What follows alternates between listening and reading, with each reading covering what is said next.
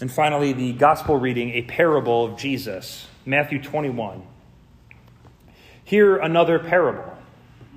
There was a master of a house who planted a vineyard and put a fence around it, and dug a wine press in it, and built a tower, and leased it to tenants, and went into another country. When the season for fruit drew near, he sent his servants to the tenants to get his fruit. And the tenants took his servants, beat one, killed another, and stoned another. Again, he set other servants, more than the first. They did the same to them. Finally, he sent his son to them, saying, "They will respect my son." But when the tenants saw the son, they said to themselves, "This is the heir. Come, let us kill him and have his inheritance." And they took him and threw him out of the vineyard and killed him. When, therefore, the owner of the vineyard comes, what will he do to those tenants? They said to him, "He will put those wretches to a miserable death and let out the vineyard to other tenants who will give him the fruit in their seasons." Jesus said to them, "Have you never read in the Scriptures, the stone that the builders rejected has become the cornerstone? This was the Lord's doing, and it is marvelous in our eyes. Therefore, I tell you, the kingdom of God will be taken away from you and given to a people producing fruits.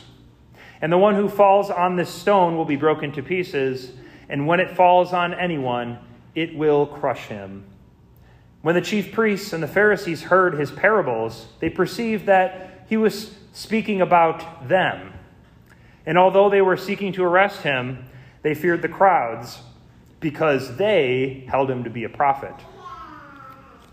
In many and various ways, God spoke to his people of old by his prophets. But now, in these last days, he has spoken to us by his Son. Well, I wanted to start by saying, grace, mercy, and peace be with you from God our Father and the Lord and Savior, Jesus Christ. This is an interesting parable. I'm not sure if it's as intense as last week's parable about the wedding feast, but it is intense regardless. But what I think is cool is Jesus interprets the parable, and he allows the people to ask him questions, and he answers them. And even Isaiah gives interpretation of his Old Testament prophecy when he speaks of it. I wanted to start by saying that the world of the Scriptures, the same world that we live in, it's chock full of agrarian imagery. So farming, planting, fruits, wheat, all sorts of stuff like that. Actually, Jesus teaches a lot by talking about like manure and piles of manure and that kind of thing. It was definitely what the people of the earth could understand. And I think that we even today, thanks be to God that he used these agrarian images, these farming images, because I think even we today get them because they're so simple. Even if, these days we maybe think tomatoes come from a tomato factory or, meat comes from a meat factory. And, there's like a weird correlation, like, is the chicken I'm eating the same chicken that is like laying eggs and walking around and flapping its wings? I don't know.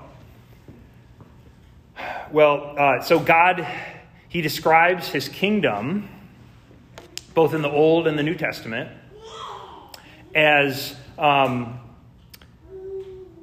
vineyard or a beautiful garden on a hill. And remember, he chose a specific people, Israel, to be his special people. And of course now, there's no reason to, keep it a secret. You're Israel now, his beloved church. But it's just so interesting to think about how he chose specific people, the Hebrews, the Israelites, and then he led them through the wilderness, through the desert, through all sorts of trials, through repentance and cycles of, they hated him and then they were sorry and then they hated him and then they were sorry. And they did it all the way into the promised land.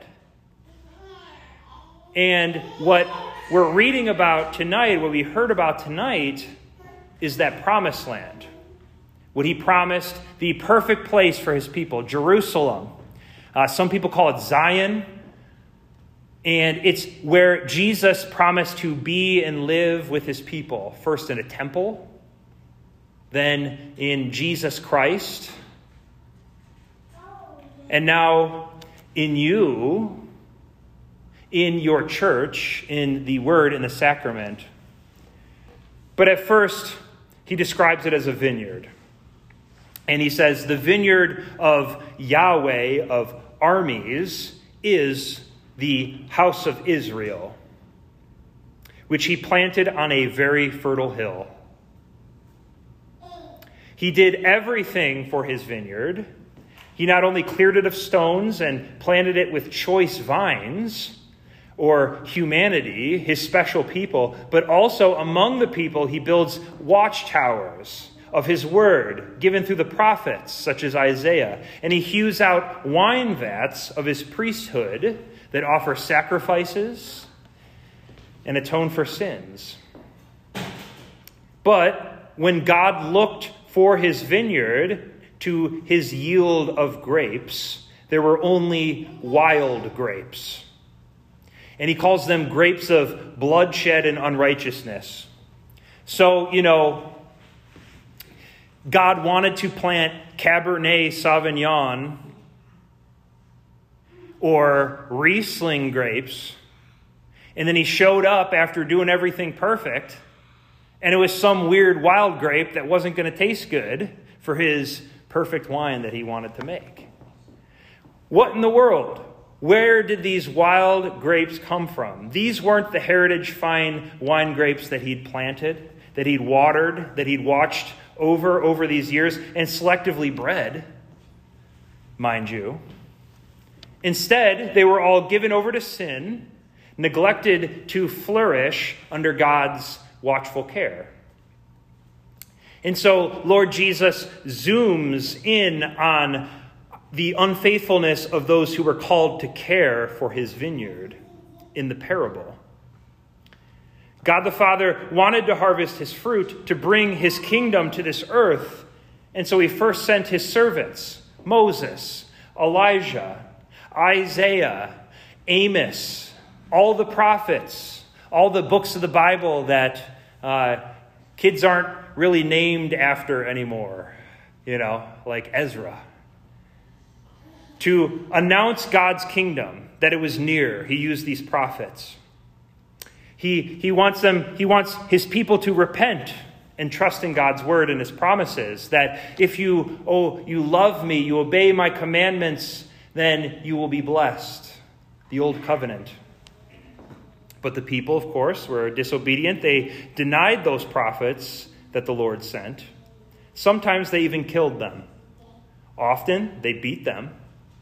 And they drove away God's word and his life and his blessing from their nations. And they drove God away from their lives. And they did this out of the hardness of their hearts. They didn't want to change their sinful behaviors. They didn't want to change their resentments, like those workers that we heard about in the parable resented both the father who owned the vineyard and his son. They wanted the riches of the vineyard to be theirs, not to simply live in those benefits in that vineyard, that beautiful place that God had prepared for them. And so God sent more prophets.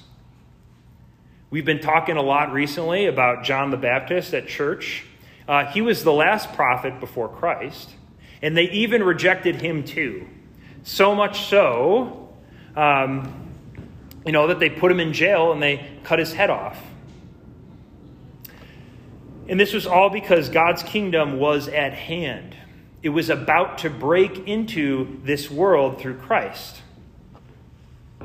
And he had a simple message: repent, be baptized, trust in the forgiveness of sins. That's simple.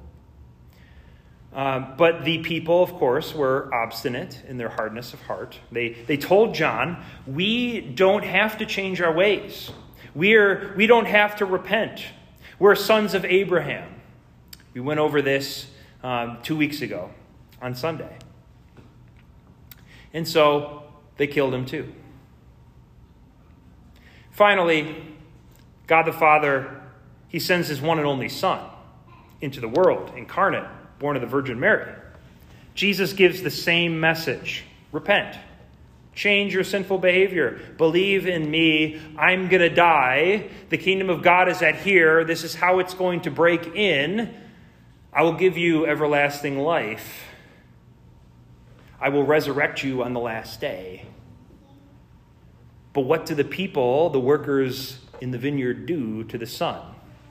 Even though the Son says, surely they'll respect me if I send my Son. Surely they'll know I love them if I send my Son. I love the world so much that I gave my one and only Son, that whoever believes in him will not perish but have eternal life.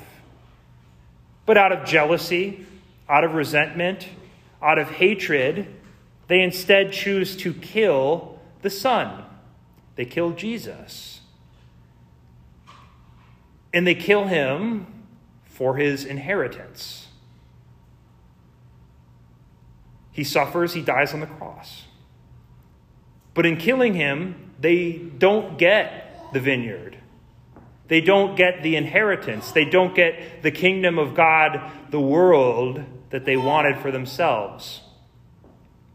Instead, through Christ's death on the cross, his resurrection, which validates his perfect sacrifice, instead, Jesus gives that inheritance to all who believe and live in faith. The whole time, he just wanted to give it to you. No need to try and take it. No need to try and steal it. No need to try and set up a deal to work it off. He just wanted to give it to you. He is the true vine. He's planted by death into the ground. Jesus is. And in his resurrection, he brings forth those fruits in their due seasons. The Father extends his invitation to all those strangers who believe in his Son, and he redeems it all and gives it all to those who live in that faith, who trust in him above all things. Again, God will take away his kingdom. He will take away the inheritance from those who once had it, yet their faith dies, who leave the word, who no longer respond to the voice of the Good Shepherd. God does not care if you were really active a long time ago, or you ran this board, or you did this really cool ministry in the 70s. He's looking for fruit now. God will give his kingdom to others who truly believe in Christ and live according to his commands. And he's not kidding. Among those good grapes of the true vine is the Apostle Paul. I wanted to sneak him in here at the end because his Philippians letter is so captivating. He was once a zealous persecutor of the church. He actually, says it's a virtue, what he was doing. He says, that virtue is zeal. I mean, I was killing Christians. That's how much I loved God. He says he's the kind of person who would tell John the Baptist, what do you mean? Our father is Abraham. I'm going to get the kingdom. I'm going to go to heaven because of my family tree. Paul actually knew the tribe that he was from. Isn't that crazy? Most people didn't because of the diaspora. From the tribe of Benjamin. Makes sense that his name was Saul. He was a Hebrew of Hebrews. Who better to inherit that vineyard?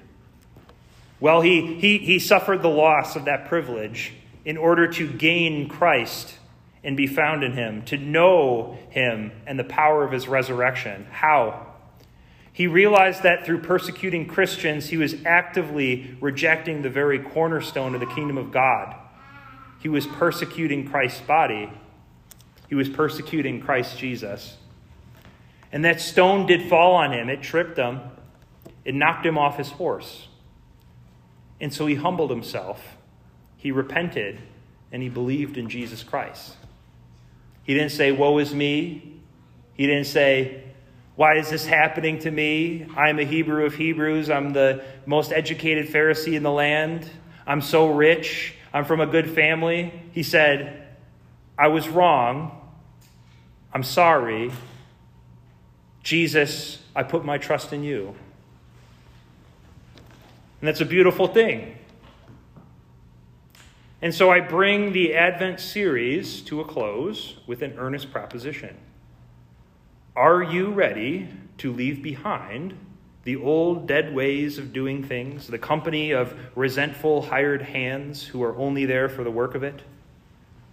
Are you ready and willing to instead come with Jesus and all those Christians who have the living good fruit of repentance and belief in it?